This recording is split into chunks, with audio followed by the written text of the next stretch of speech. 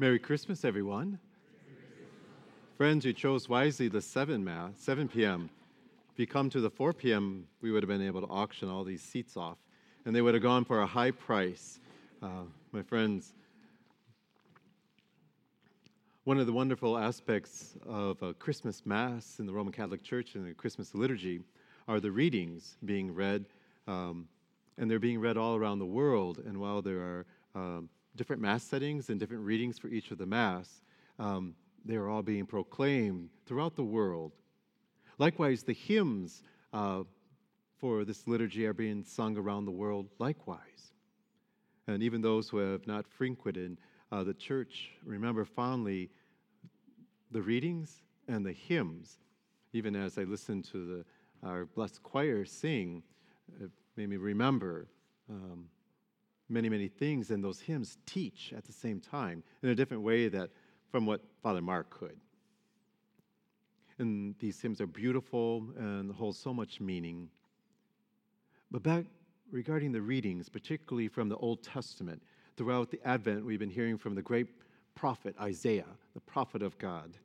And from the Old Testament, it has been said that the ancient Israelites would sing them whenever they gathered or whenever a new king took the throne. In it, they always held to the hope that this one would be the one foretold by the prophets, the one known as the Anointed One, the Messiah.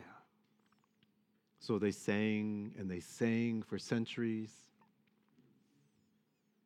As no king really fit the descriptions as they had understood and interpreted the Holy Scriptures that we call the Old Testament. And we have the gospel, this gospel account, all of them, Matthew, Mark, Luke, and John, and they are read or sometimes chanted at the Christmas Mass, one of which was this one you heard this evening. Unlike the thoughts of old, whereas the king was thought to come with an army, with power and might, and he was going to create a war against all the empires, the New Testament tells something different. The New Testament tells that one night, away from a palace or a great temple, a child was born in a stable,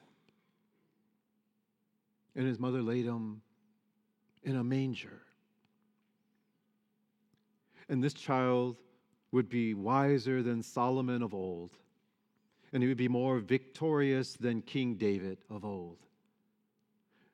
And he would bring a deep type of peace, one that the human heart longed for, that the world could not give. Isaiah, the Old Testament prophet of God, his words and all that singing came true in a manger, a few miles away from Jerusalem, in the city of Bethlehem. Today, people can actually touch the spot where God became man, where God became flesh. We call it incarnate, where the ancient prophecies came true. We gather each year at Christmas and sing the same hymns. One of the attractions of Christmas is that most know the music by heart, and it evokes memories, as I opened with, of many Christmases, especially perhaps when we were young, in a time when God seemed so much closer to us, in a time that is magical to a child. When you speak of angels and Jesus, they just simply say, yeah, I know. Maybe we feel we can't go back to such times because too much has happened since we've grown up. But the power of Christmas, however, doesn't come from sentimentality and from nostalgia, but from hope that things can be different in our life because of the birth of this very special child and all that he would say and all that he would do. And one of the most fundamental pieces for Christians is he came to tell us that God loves us. He didn't come to cast judgment upon us. He didn't come to give the world what it deserved, but what it needed. love. So, my friends, I suspect people are in the churches this evening for all sorts of reasons. Some are here every week, and they embrace all the solemnities of Mother Church with great meaning. Some come occasionally. Some are here as a favor or to a family or friend. In other words, they were forced here. They were being, someone was holding some type of ransom over them. But the good news of this Christmas celebration is, as the angel said, it is good news for all people, no matter what their reason for coming into this house. Whoever you are, and for whatever reason that you are here, every person in this church is loved by God. Every person in this church, I pray, would feel this and know it. At the last Mass, I gave them a different homily, and I told them, if someone tells you that God hates you, that is not true. You will not find that in the Scriptures. He loves us as we are. And then he looks to us to tell us, you can do so much. You can do so much. Journey with me so you can see. And all of us, if nothing else, each one of you here will make a journey over the next year.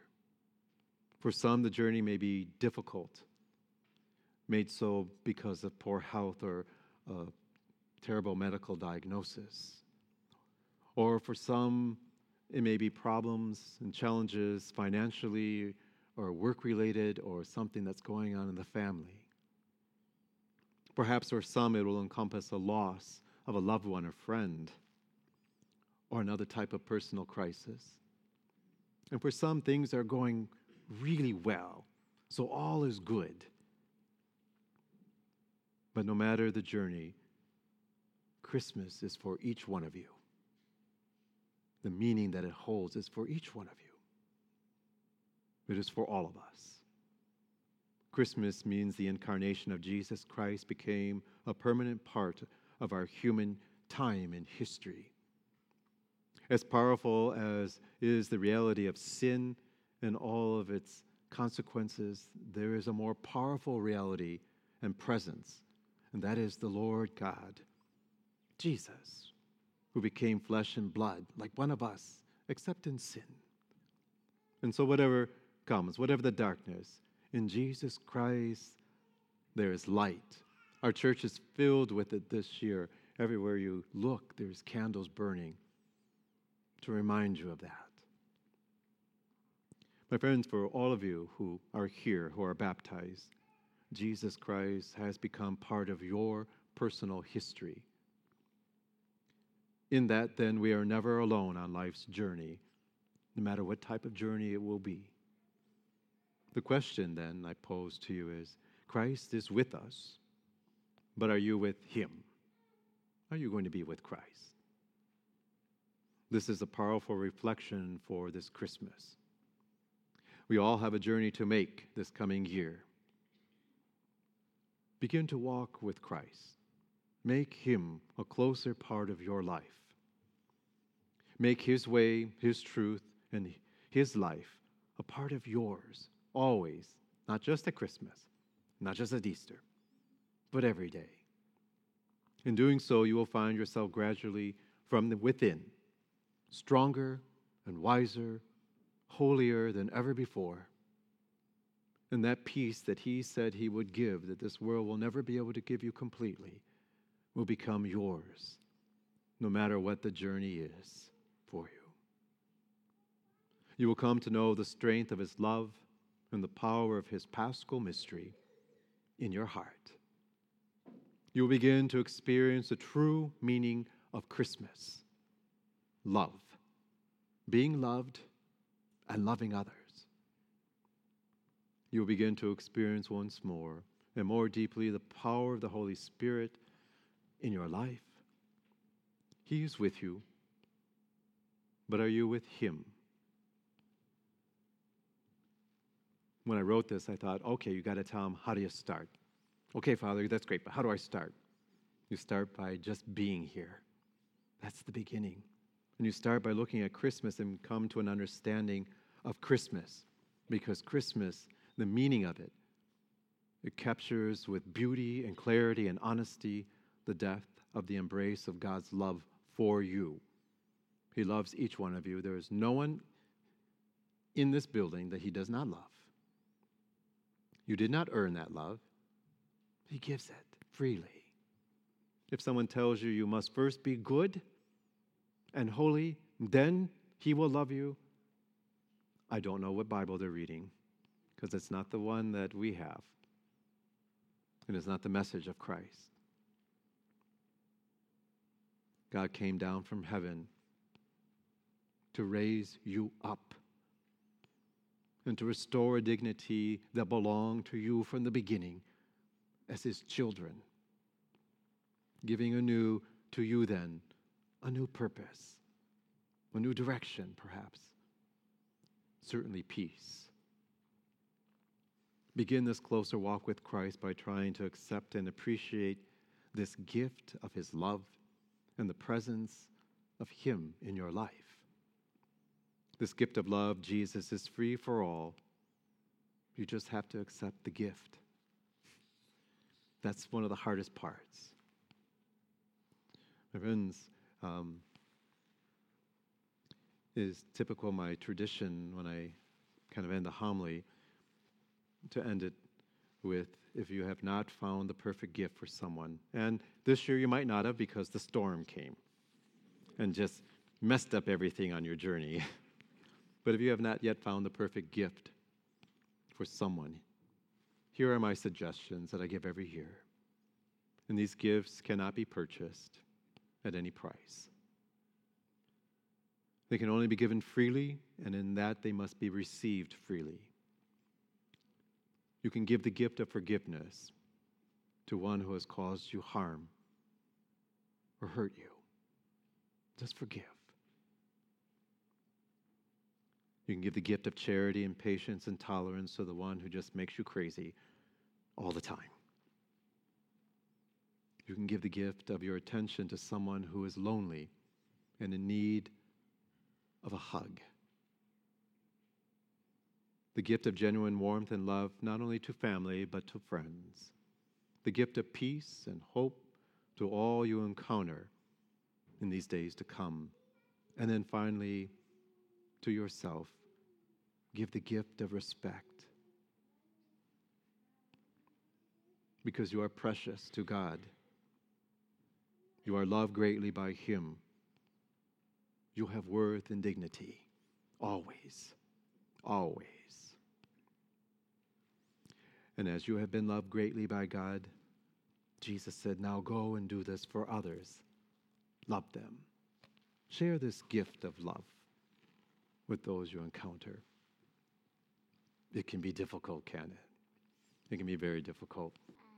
We do have a book in our parish at Christmas and Easter. We give a book away, and this year we've chosen the book called Rescued by Father John Riccardo. He's an amazing, amazing priest. And some of the things that I talked to you about, he helps us to take a look at the scriptures in its proper place and to understand it. And not only that, he takes the scriptures and your faith and experience, this is key, and brings them all together to help us to grow closer to Christ, to make sure you understand. And my friends, we have this book for you to take home as a gift to read. And if you begin reading it and you're kind of more than curious or even a little bit curious, the Rescue Project is coming to our parish, and it will begin on January 5th. So you will gather here and we'll move through the journey with them. But this is an incredible book. It'll help you. For some of you, it'll help you see the scriptures in a different light, in a new way. You may even see Christ in a new way that you hadn't before. It's an amazing book. So we have all those for you. And next year, I'll bring the cake back. My friends, some folks have the custom of at their dining table, they'll leave a chair open, but the place setting is there. And often it's for someone who has passed and they're remembering. And we've had a lot of people pass in this past year, so my prayers are for them. But I would suggest if you don't do this, maybe you should put out a place setting and wait for Jesus to come. And make sure you invite him to come. Lord, come and have a meal. It's tacos tonight. The food isn't the important part. It's you're inviting him. He will come in not into your home, but into your heart. I think that would start a new tradition that would be wonderful. Know how much you are loved. As the pastor here, I love you imperfectly, but God loves you perfectly. That's what matters. My friends, on Christmas, we're trained not to put forth God in the abstract in high theological concepts because on Christmas, God didn't do that himself. He just sent love wrapped in a baby, something we all understood and something we will understand. So know that you're loved and greatly by God, and go and do this for others. It matters to God how we treat each other. It always has. It always will. So let us treat each other then with respect and love and dignity. On behalf of our whole staff, I want to wish you a very, very Merry Christmas. On behalf of the deacon, so Merry Christmas to you all.